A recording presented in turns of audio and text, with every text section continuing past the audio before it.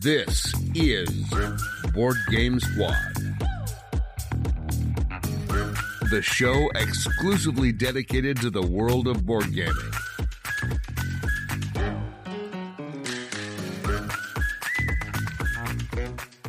For those who care about the meeple and who understand the sheer pleasure of sitting at a table and enjoying human interaction.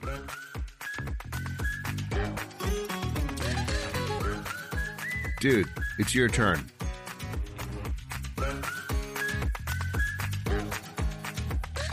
Are you ready to meet our hosts? Here are Adam and Paul. Welcome to the Board Game Squad podcast. I'm your host, Paul. Adam's not with us today, but lucky enough, I'm joined by designer extraordinaire David Terzi. Let's stick to David. Hi, it's nice to be here. Thank you for having me. I was talking to David beforehand, and I was doing my very best to pronounce his name correctly because everyone butchers it. I'm unfortunately American, and I have propensities to butcher things myself. So, apologies, David. That's fine. That's why I try to keep at least some of my games harder to pronounce than my own name to make sure to even out the challenge. Oh, I see. That's the reason. I'm not quite where my friend and colleague Daniel is with his unpronounceable games, but I'm working on it to join his league. Again, thanks for joining us, David. I'm a big fan of your games. Anachrony is a top 10 game for me easily, but for the audience that may be a little unfamiliar with some of the games you've put out there, could you tell them a little bit about some games you've designed and worked on, the ones that you're... And why don't you give us one game that you're especially proud of, your favorite title? Oh, no. I am still not picking my favorite kid. Okay. The others would be whining. It's always the last one. That's quite okay. The one that most recently went off to college, right? That's right. Well, my first one was a game called Redacted, which came from a friend of mine, Mihai Vinca, while I was still living in Hungary, and it was his core idea that we developed. It's a hidden team tactical fighting game where you don't know who your teammate and who your enemy is, and you're trying to find some random items and then get through the secret embassy.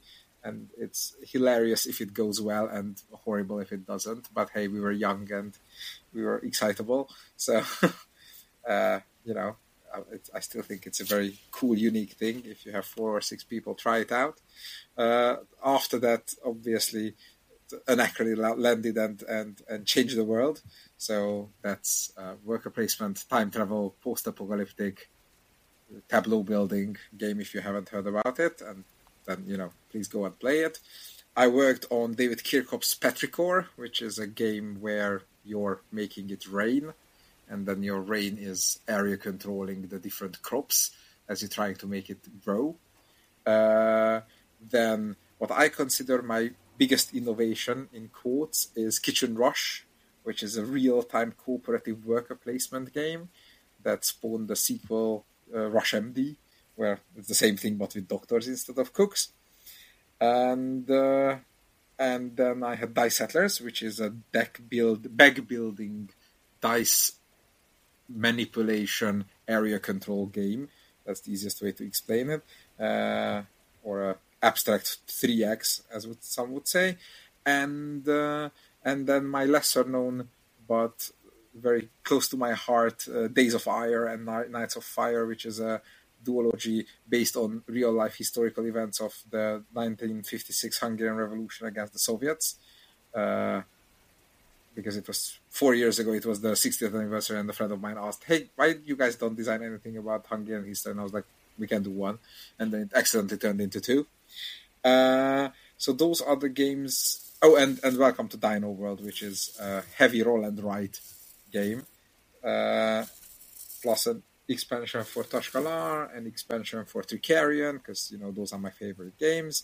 and then a million solo modes for a million other people's games. These are the ones I had until now, and about 2 years ago I went full-time, which meant that I suddenly had a lot more time and a lot more way to focus. So my productivity has more than doubled, or went exponential or something. So Venice was on Kickstarter last year, which is a pick up and deliver Euro engine builder, which, like Lords of Waterdeep meets something that's pick up and deliver. And that's a bit of a sequel, right? It's a sequel to Fabio Lopiano's Ragusa. Well, more like a thematic continuation. Thematic sequel. Yeah. Yes, like the two games were like, I knew Fabio while he was developing Ragusa, and he playtested some of my games, probably even Venice. And then when I was trying to pitch it to publishers, they were all complaining that who wants a 3 to 5 player heavy interactive game where you can nastily undercut the other person, and it's very dense and there are very few actions and it's difficult. And I was like, how did you get your game signed? I was like, well, I took it to this British guy called Brainhead Games, and then we developed it together, and now it's not 3 to 5 but 1 to 5, and it's not as nasty, and it's still a bit dense, but it's now fun. So it's like, I went to the same guy and, hey, do you want to do that again? And he was like, why would I sign a game that has the same problems as the previous one? I was like, A, because you solved it once, B, because then you can call it a thematic sequel. Gotcha. And he was like, it's another Mediterranean trading city. We can just make a series out of it. So that's a tip for getting published. If you're having a trouble signing with a publisher, maybe piggyback off of a friend's game design and call it a sequel. Yes, that's how I got, repeatedly all the opportunities in this life. But I have it in good authority that the third guy from the same London playtest group where both Fabio and myself used to go before we both moved away, I had signed a third game about a third Mediterranean trading city to finish off the trilogy, so magic happens there. And then I had another game on Kickstarter last year that's going to deliver in a month or two called Roam and Roll, which we advertised as the world's heaviest roll and ride game, but that's just marketing because it's a dice drafting, engine building, city building game which happens to have rolling and writing in it. Like, it has nothing to do with, the Galshan's Clever and Welcome to Your Dream Home and all the roll and writes So, it's a medium-heavy Euro that happens to have pens in it. I'm very excited for that one, personally. I've been trying to recapture that magic. I've now tossed out 2 designs that started as a potential sequel to Roam and Roll. I'm now on attempt number 3, and I still don't know if I'm succeeding or not. So, and then this year I have a whole sloth of new games. The first one is, I think, which is what we're gonna talk the most about today, is coming on Kickstarter April the 6th. When is this podcast gonna air? Hopefully within the week. Basically, it's on Kickstarter right now when you're listening to this. It's called Excavation Earth. It's a market manipulation, dual use card drafting game where you're playing as alien archaeologists trying to make a big buck by digging up artifacts of the long extinct humanity and selling it to the galactic market. So I'm on your Board Game Geek profile, and you're calling it Brass Light. Could you talk about that a little bit? I'm on my Board Game Geek profile as well, because I routinely forget about games I've designed, so I need the list. Yes, so the thing that makes it feel like, because Brass is one of my favorite games, and the thing that I did to try and remind myself of Brass is that at the beginning of every round you get 6 cards, and plus a few cards that are only good for movement in Excavation Earth. And on your turn you take 2 actions, and every action requires you to discard a card. And a card can be used either for movement or for excavating artifacts that match the color of the card, or manipulating markets that match the icon of the card. Or any card can be discarded to do a sell action, which is where you cash your collection in. And obviously, a good move is digging up 3 artifacts, which is 1 or 2 actions, manipulating 3 markets and then selling at all 3, which is a total of 6 actions plus however many you need to move. So somewhere between 6 and 8 actions. And of course, you're taking actions 2 at a time. And your hand is diminishing of cards. So it's the whole, I can do this or that, but if I go too far down this road, I can't go to the other road. And meanwhile, the other player takes turns. So if he sells on that market, then those buyers will go away. And so the tension structure is similar to Brass because of the play 2 cards and every card is an action and every action is a card kind of structure to it. But mechanically, it's nothing like Brass because it's not there's no network building, there is no money income, etc. So, that sounds cool. And I mean, thematically, very interesting theme. Was that initially your idea, or was that... No, that was Gordon at Mighty Boards. Basically, the game's original idea belongs to YE, who is my ex-wife. And 3-4 years ago, she had an idea that she wanted to make a game about... Originally, it was about racing unicorns and other magical horses. And then it became into being a bookmaker for a unicorn race. And your kind of stock trading or futures trading bets for the upcoming race as the race gets closer and closer, and we figure out who is the most likely horse to win. But it was very intangible, and even though the mechanisms were smart, people didn't understand what we are trying to do. Like, everybody was like, so which horse do I want to win? And I was like, no, you're trying to sell off the tickets at the moment when the horse it is for is in the lead for potential valuation. And people couldn't grasp that. So my biggest addition to the game, but this game already had the multi-use cards, the drafting, so the core system was all there. And what I added was that because the horse racing version had a race track where the horses moved forward based on their current valuation, but as that's not a good visualization, nobody's understanding it. So let's pick a new theme. Instead of buying these tickets that nobody understands, let's dig up artifacts. And instead of selling it to the townsfolk, let's sell the artifacts to museums. And the museums have people queuing up, and each person has a color, which corresponds to the artifact types. And the more red people queue up, the more the red artifacts are worth. And I showed it to Mighty Boards, and they were like, yeah, that's cool. Can we make it aliens? So that's how the museums turned into an intergalactic market. And then that idea inspired asymmetric races.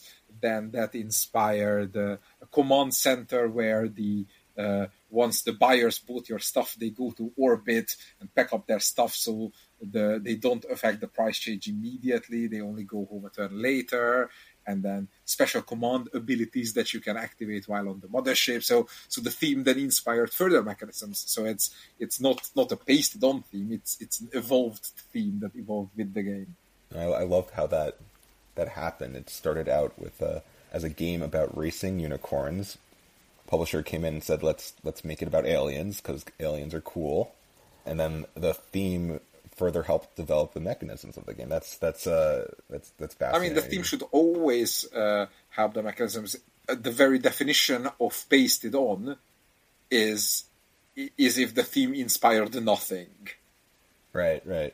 I think you tend to work with what I think are exceptional themes. What percentage of your games are of your own creation thematically? Almost none.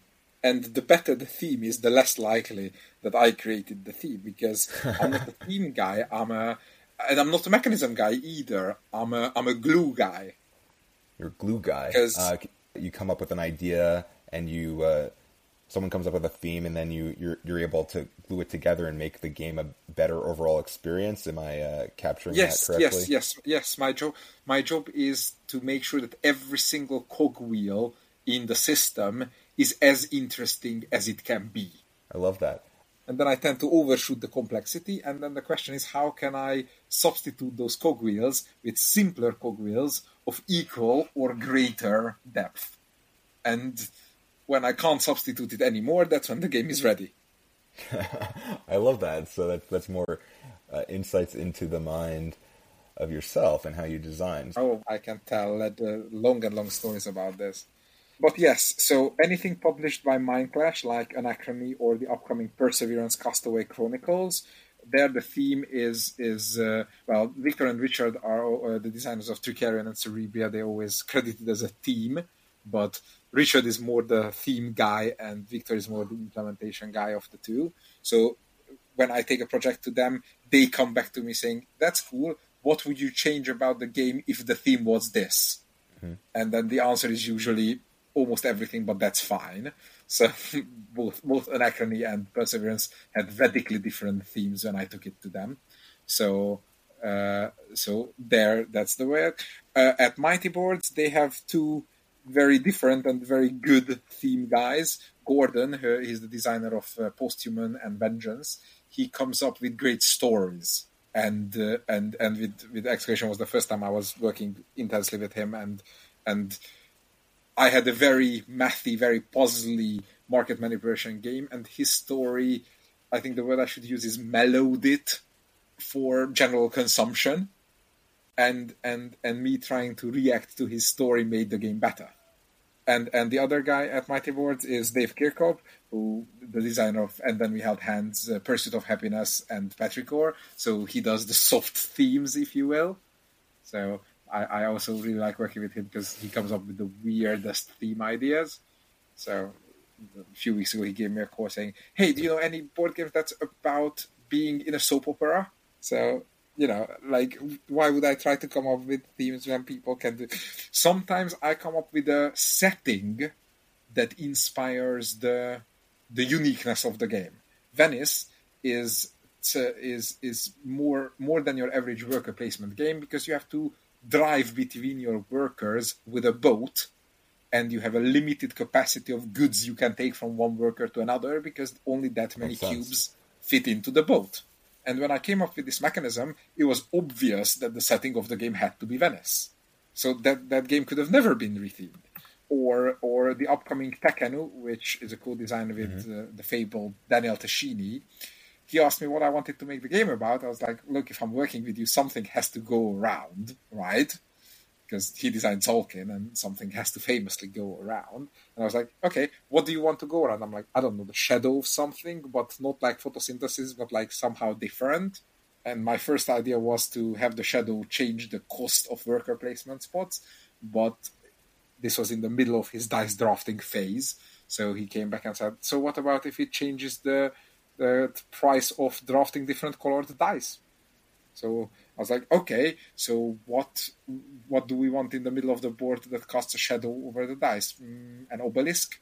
And boom, the Egyptian theme and setting was born, and then it was just picking an Egyptian city and seeing when it was renovated and which gods were worshipped at the time. So...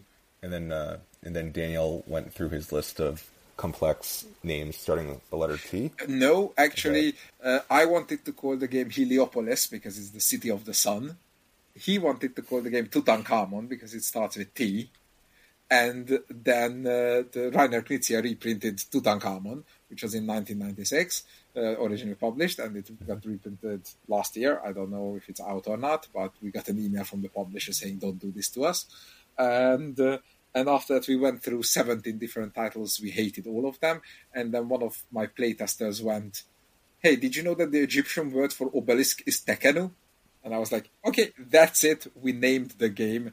Everybody can shut up about it now. But I took my jokingly revenge on Daniel for his naming scheme after Teotihuacan and Trismegistus, because my upcoming game, which hasn't yet been very widely announced, but I've been dropping hints of it everywhere, which is inspired by my work with him, but it's not a co-design with him, is called Tawantinsuyu. So I managed to have a more unpronounceable title with a T than he did. but he said that. Do you want to say it one more time for those no, of us that try to say it in the future? It will be announced soon, and then you can learn to pronounce it. But he said, I'm the only one who can get away with it because our initials are the same. Gotcha. That's funny. So yes, we're just going to play that on loop. I love working with him because he's very much a mechanism guy. I can give him a concept, and he can see some mechanism in it that literally nobody has seen in it before. And that because as I said, I'm a glue guy. I need good ingredients to glue together. And when I work on my own base ideas, then 1 in 2, 1 in 3 is like good enough. The rest is like, it doesn't matter how I glue it together, it's still crap and into the bin it goes. But when I work with Daniel's ideas or Victor and Richard's ideas, then I know that every single tool I pick up from their table is going to be high grade, and all I have to do is build it the best way, which is why I'm always collaborating, because I really love it. And there is one exception, one game that I designed solely because I wanted to design it, and it's as I wanted, and I came up with the theme, and I came up with everything, and it's not a co-design, and that's called The Defense of Procyon 3, and it's coming on Kickstarter in April 21st, and it's a Ameritrash war game with all Euro mechanisms and low randomness and high asymmetry to the point where the 4 players get 4 10-page long rulebooks each, and it says, read this and then start playing. You don't have to read the other rulebooks, I promise. And it's about an alien race invading a human colony somewhere in the future, and it's 2 versus 2 players, and there's a space board and a ground board, and one player controls the space force of the humans, one player controls the space force of the aliens, one player controls the ground force of each team, but you also have to help out your teammate, and the other side might occasionally bombard you. So it's like Quartermaster General meets Vast meets a Memoir 44 without dice, with the card mechanisms of Gloomhaven. So, and the 110 minis. So I did not spare any stops on that. And it's not even that difficult. And it's like a 2-hour-long game. It's not even long. So, that's the time I went crazy. It's a war game. So you're mostly known as... It's a war game because you move units and you shoot with them.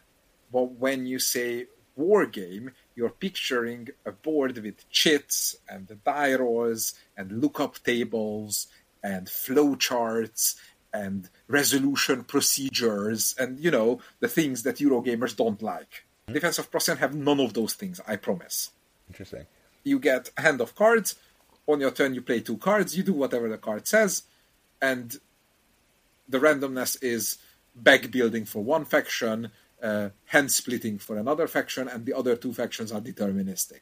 So, as in, you spend 1 action point and you deal 1 damage. So, no randomness, no lookup tables, no terrain types. There is nothing wrong with making a game about fighting. What the wider audience can't stand is the way military simulations are done as games. Like, wargamers, the grognard people, love that. And let them have it. But the wider audience goes, I don't want to care how do I need to resupply my mechanized infantry. And yes, I'm known as a Eurogame designer, but if you look at Days of Fire and Nights of Fire, which I mentioned, those are already games where you run around with units and shoot. Yet, one plays like Pandemic, and the other one, I'd like to think, plays like nothing else, but still, it doesn't feel like a war game. Like, the wargamers call it a Eurogame. I see. Oh. And the theme on this, once again, is very good, but it's of your own creation. Was this? Yes, that's the only theme that I created, because I really wanted my take on Starship Troopers and StarCraft and, the cool sci-fi stuff. Awesome. So I got the email from PSC for this one, and I was very excited. Basically, I have put so many Eurogamers that say, oh, but I don't like war games. I'm like, good, then just play this one. And 3 turns in, they're like, oh my god, I blew this up and I blew that. It's because it's strategic. You have plans, you manage your cards, you create combos. It has the theme of an Ameritrash, it has a million cards with unique text on all of them, so it looks like an Ameritrash as you play it. The things you do in it is like a war game, but the way you plan is like a Euro game. So it's what I call the best of all worlds. Are there any more traditional war games that you personally enjoy? The war games I enjoy are the war games that the war gamers don't call war games. So I really love Twilight Struggle and Labyrinth War on Terror. I really like Sekigahara Reunification of Japan. It's not a very long list, but there are a few that I really like. So I see what you're saying in terms of what type of war games. Yeah, I like the mechanically tight war games, especially in two-player or team gaming, because most Euro games in two-player is a test of a single skill drawn out through a repeated number of things.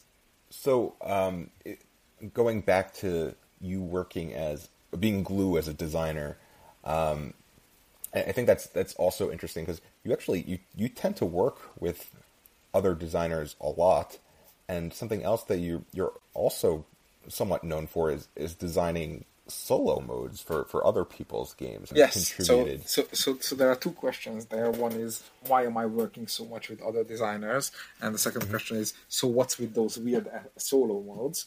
My inspiration for becoming a board game designer has always been Vlaada Chvátil.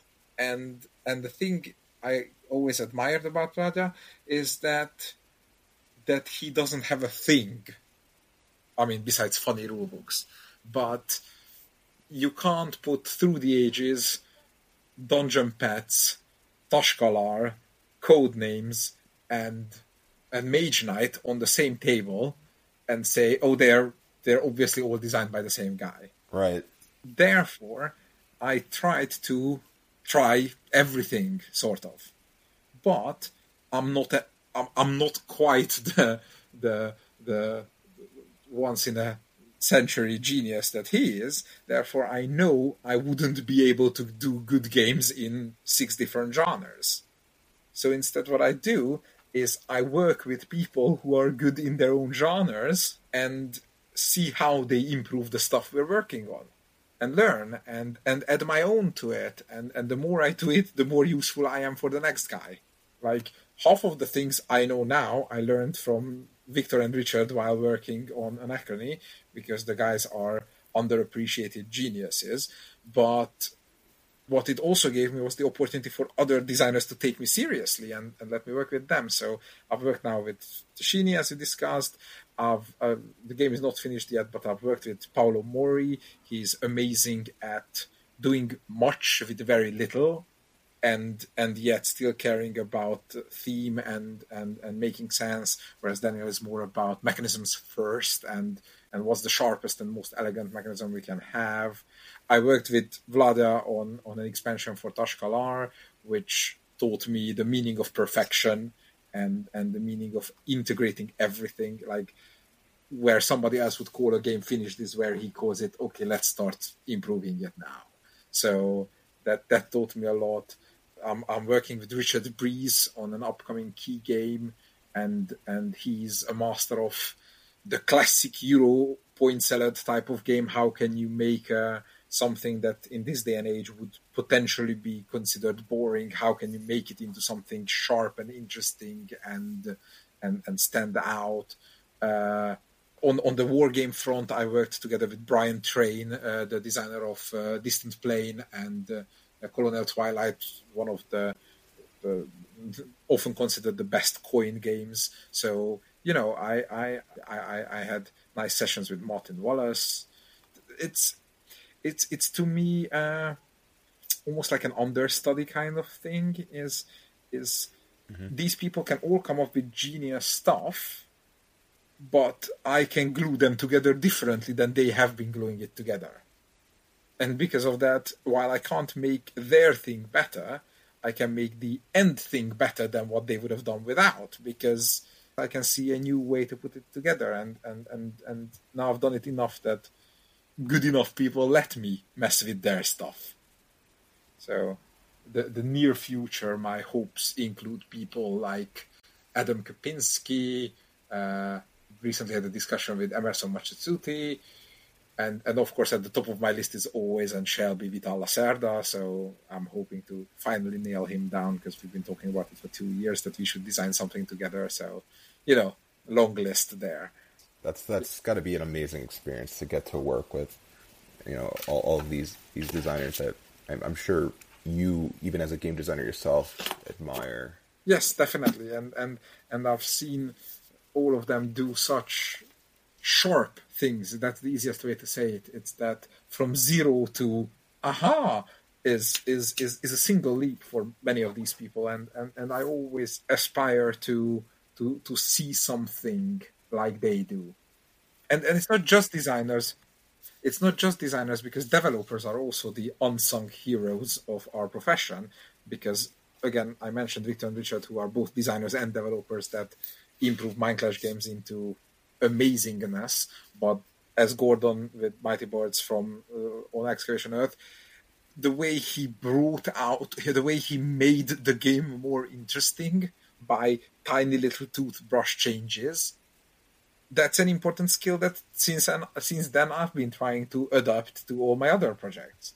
Have you done development work yourself?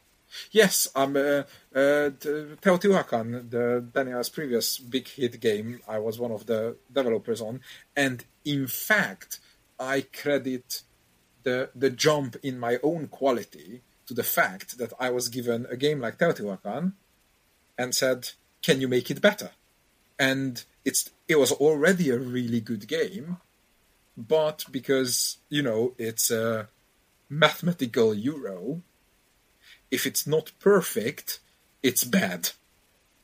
So when it landed on my table, I was super critical of it. I was like, I hate this, I hate that, that's terrible. Can we do that better? No, that's not good enough. And then I remembered throughout the development process that, I don't like this game. This is a 6 or a 7 or something. And then when we finished the game, I said the lead asked me, now do I like the game? And I was like, no. And then I sat down and I played it again and went, this is pretty damn perfect. And what I tried to take away from it was how I dared to criticize that game, that here it was a really good game, and yet I challenged it to, can I make it better? And then when I went back to designing my own games, I was like, actually, I shouldn't be congratulating myself for making this good enough game. I should be criticizing my own game with the exact same tenacity and blasphemy and just calling everything bad and challenging it to make better. And both Venice and Excavation Earth are very good examples of, they were good enough ideas that development made them great. And it's because I had the chance of working on stuff like Daniel's Teotihuacan or Coloma from Johnny Pack or Europa Universalis, The Price of Power. Those are games that I was allowed to criticize somebody else's good game, and thus I learned how I want to criticize. I think that's a designer's probably most important skill, to not be in love with your own stuff. Did I answer the original question? Yeah, and then the solo modes. So how'd you get into that?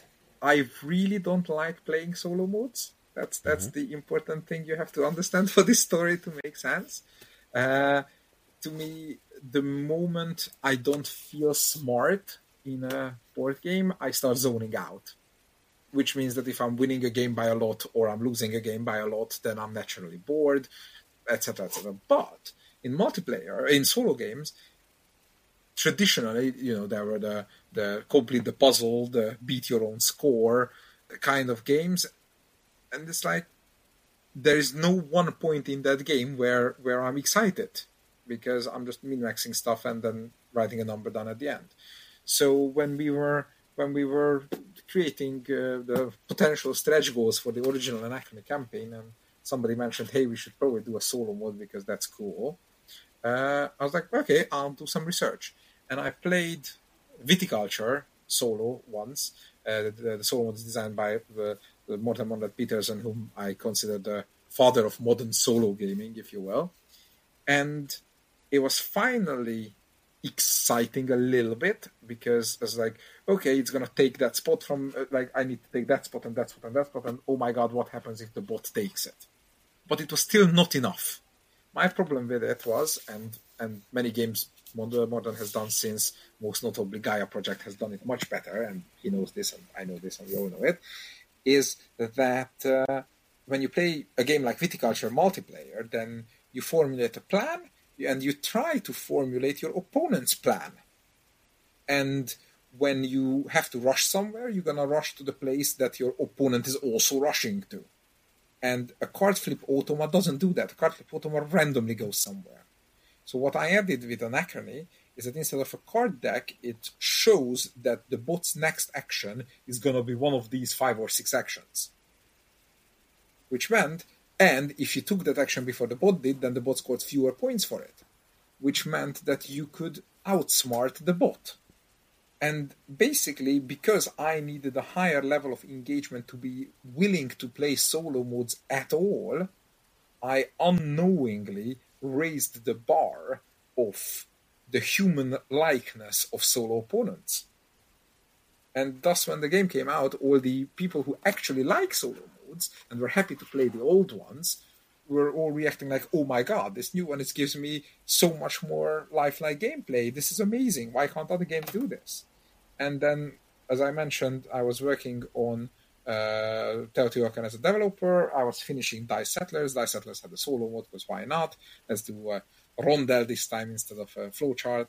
And I was like, hey guys, should I make a solo mode for Teotihuacan as well? And they were like, well, we have 2.5 weeks until go to print date. If you can put it together in that time, we'll put it in. And I created the Teotibot, which, again, all the solo players went, oh my god, how is this possible? Whereas all I've done was stochastically model a human player's rough actions over the course of a game, and I gave 1 turn warning to the players and then randomized it. So the method is giving a bit of info to the humans so that the humans can plan, make their choices matter against the bot, so which is easiest summarized as be able to outsmart the bot, and then somehow make it a bit cooler. In Anachrony, there's the story of the Chronobot coming to destroy the capital. In Teotihuacan, the bot is shaped as a pyramid because, haha, it's a pyramid. So it's the message sent by the gods.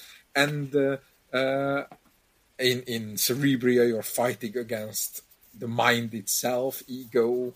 So in Snowdonia, there are trains chucking around to the train, and as they pass by actions, that's the actions the bot takes. So predictability, outsmarting, and a little bit of cool. These are the things that I think, before I challenged the scene, solo games were not bothering with. And because of that, completely without a plan and without a purpose, I became the solo guy, because I had a pattern on put a Euro game in front of me and I'll tell you what the bot should do. And then I have a group of now 6 enthusiastic solo players that are willing to take a completely unfinished and completely imbalanced bot from me and just play it 20 times, changing the victory point values and the action frequencies on it until the game is good. So that's how I can put out a solo mode basically once a month, because all I have to do is come up with the concept of how to translate this game's excitement into solo mode. That's incredible. And of course, it's the same challenge to do against my own games, because I don't design my games solo mode in mind. I design the game to be the best it is, the best I can make it, and then I ask myself, how can I model this fun in a solo mode? And the bots for my own games are similarly externally adapted as they are of somebody else's game. And funnily enough, I almost never play them because, as I said, I'm not a solo player. So you play test them? The solo? Yeah. Probably not, I would say. I mean, if I have the time, I play it once before it goes to print just to verify it, but I have people who are much better at it. The thing that I can do is coming up with the translation of, like, when I designed the solo mode, I play the game as a 2-player game. I sit down, play the game with somebody who's much better than me, and then with somebody who's much weaker than me. And both times take notes on how do I play, what do I care about. As long as playing against the bot you need to care about the same things, then it's just a matter of balance of how many points the bot scores. And that my playtesters can wonderfully tell me, because they play the game 20 plus times and we have every scores to target against. What I care about is, does playing the solo mode make you feel like you're playing the game? Or does it make you feel like you're just doing a puzzle? So you're actually like... No, it should always make you feel like you're playing the same game. Yeah, you're actually modeling off of another human player. Yeah. Very cool. In fact, when doing solo mode for something that is, like widely played, or there is a master way to, like there is a experienced way to do it, then I'm literally taking notes on what moves my opponent is making, and the bot should do roughly the same moves. Tricarian's super complex bot is basically me playing Victor, and I took notes on how he played. I think this has come across in your explanation of your solo modes, and you've mentioned it yourself several times during this conversation, but math plays a large role in how you design. I imagine that has something to do with your background somewhat. You were a software engineer in a past life. I used to be a software engineer, but I was always terrible at math. Basically, I can look at something and eyeball it to be 80% good, or 85% good if I'm lucky. And then I let people who are much better at math than I am handle the last 10%. So what does that look like? Well, this story is going to be hard to tell without naming that game, but I'm not allowed to name that game yet. I designed the game last week, priced every single tile on it, completely out of thin air. I played it this morning with a friend of mine who is both a better player and a better, let's just cost everything kind of person. And I was like, cool, we finished the game. We thought that you're going to win by 10 points. Turns out I won by 30. Therefore, this and that is definitely imbalanced. That effect was not fun enough, so we're going to change that to that effect. Now tell me how to reprice all these tiles. And I just wrote down the numbers he said. Because I care about the system. I care about, why is this thing in the game? Do I have motivation to engage with this system? Do I have a reason to care for that strategy? Would I ever pick A over B, or is it always going to be B? And as long as I can answer those questions, whether it costs 3 rocks or 4 rocks and gives you 5 victory points or 6 victory points, I really don't care. That's testing. Interesting. And there's one upcoming title that I don't think we've mentioned. Another work that you're doing with Mind Clash Games. That's Perseverance. Yes, I casually mentioned it. Perseverance is the most aptly titled game ever, because we've been working on it for the better part of 5 years. So in 2015, let's go with 2015. 2015 Essen, the designers of Yido, Thomas van der Ginster and Wolf Planck, were showing me a half-finished prototype that had a game mechanism in it where you could convert a die from the pool to your color, and if other people used your colors, they would get stuff. And I was like, hey, that feels like a democracy. You're convincing the specialized people to vote for you. And they were like, okay, let's build a game about a small town having council elections, and what theme would it be cool on? And we were like, well, we don't want Greeks and Romans because that's boring. Everybody does it. We don't want modern American or Western European politics because nobody likes talking about that.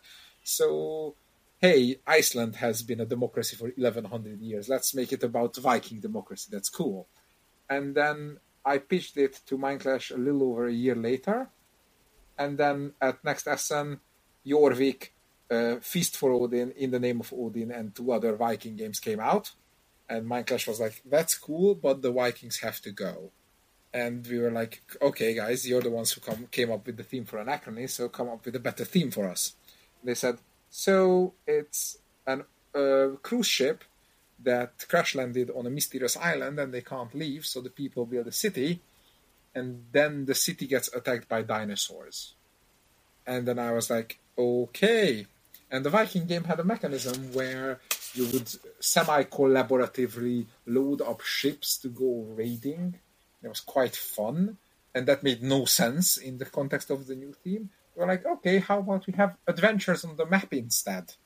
So we spent a year designing a new half of the game to figure out how those adventures should work in a way that's not too complicated, because we couldn't just, design a whole new RPG combat system into it. It had to be a payoff of a Euro game. And then there were too many strategies. People didn't have direction. So we were like, okay, we don't want hard asymmetry like in Anachrony, but maybe goals, maybe roles you can adopt by meeting goals. And then we got to a point where we had a very nice, very deep, very interesting 3.5 hour super heavy Euro, which took about an hour to teach, and usually ended up with 1 in 4 people having their brains melted. Plus, it was set on this exciting island that these people got here somewhere. They struggled to build a city, and the game was showing none of it. The game was showing a finished city with a map where you... And Richard and Victor, again, the guys at Mindclash, were like, yeah, but how about we start the game with the founding of the city? I was like, well, that's a completely different mechanism. We can't do that. Okay, how about in game 1, we found the city, and in game 2, we expand the city, and in game 3, we explore the island. How about game 1 is a tutorial for game 3? So we built a tutorial, which was about a third as complex as game 3, and it was a terrible game. So we spent the next 1.5 years redesigning that game from scratch that uses some of the same mechanisms as the original big game, kinda leads into it, but is not the same game, but it's good enough on its own, so it's not And then at the end we're like, okay, deep breath, let's redesign everything from scratch using these tools that we've now tried into 6 different games and see what happens. And in half a year, it went from a game that I absolutely hated to an amazing game that now I play at least once a week, and every time I'm having super much fun of it. So this is the Mindclash magic. This is why I love working with these guys, because the kind of epic turnarounds we had on this project is insane. And we called that game Episode 1.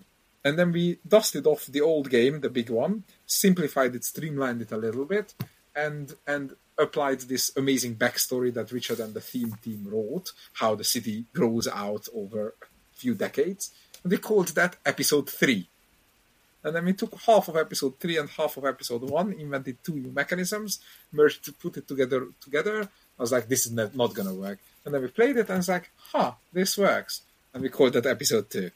So many times during this project, we were like, this is never going to work. This can't happen. And now we're sitting here with one game completely finished, one game almost completely finished, and the third one just needs a bit more polish. And the fourth one I can't talk about because it's super secret. So it's going to be a series of games sharing mechanisms, but each being its own game, each being slightly more complicated than the previous one, and telling a continuous story. And if you have all 4 games, you can play a campaign with an ultimate winner at the end.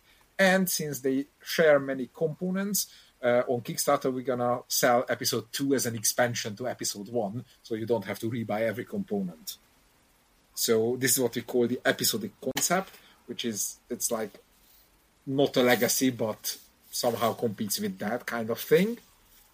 So, and each and every one of them is an epic Mindclash game on its own. First one takes about 1.5 hours to 2 hours. The second one takes about 2 hours. The third takes about 2 to 3 hours, I would say. So, we're delivering the epic. And it comes to Kickstarter early June. Early June. So that's really exciting. David, I really appreciate your time. This has been fantastic for me. I hope the audience has enjoyed it. Just to finish things off, let's give you an opportunity to do some marketing again, and just remind us you have 3 titles. I thought that's what I've been doing until now. Yeah, I have been, but let's give you an extra call out opportunity. You have 3 games coming to Kickstarter very, very soon. What are they? And the fourth one to retail, yes. When are they coming to Kickstarter? April the 6th, Excavation Earth from Mighty Boards. Market Manipulation, Aliens, Artifacts. Defense of Procyon, April 21st, BSC Games. 2 vs 2 super asymmetric alien warfare with the mind of a Eurogame. June, Perseverance Castaway Chronicles, Episode 1 and 2. Dice Drafting, Worker Placement, the 4th Mindclash epic game. Everybody's bound to love it. And then at Gen Con, I have a game not on Kickstarter, which is Tekkenu, which is a co-design with Daniel Tashini, coming from Board and Dice Drafting with the Shadow of the Obelisk going around in the middle.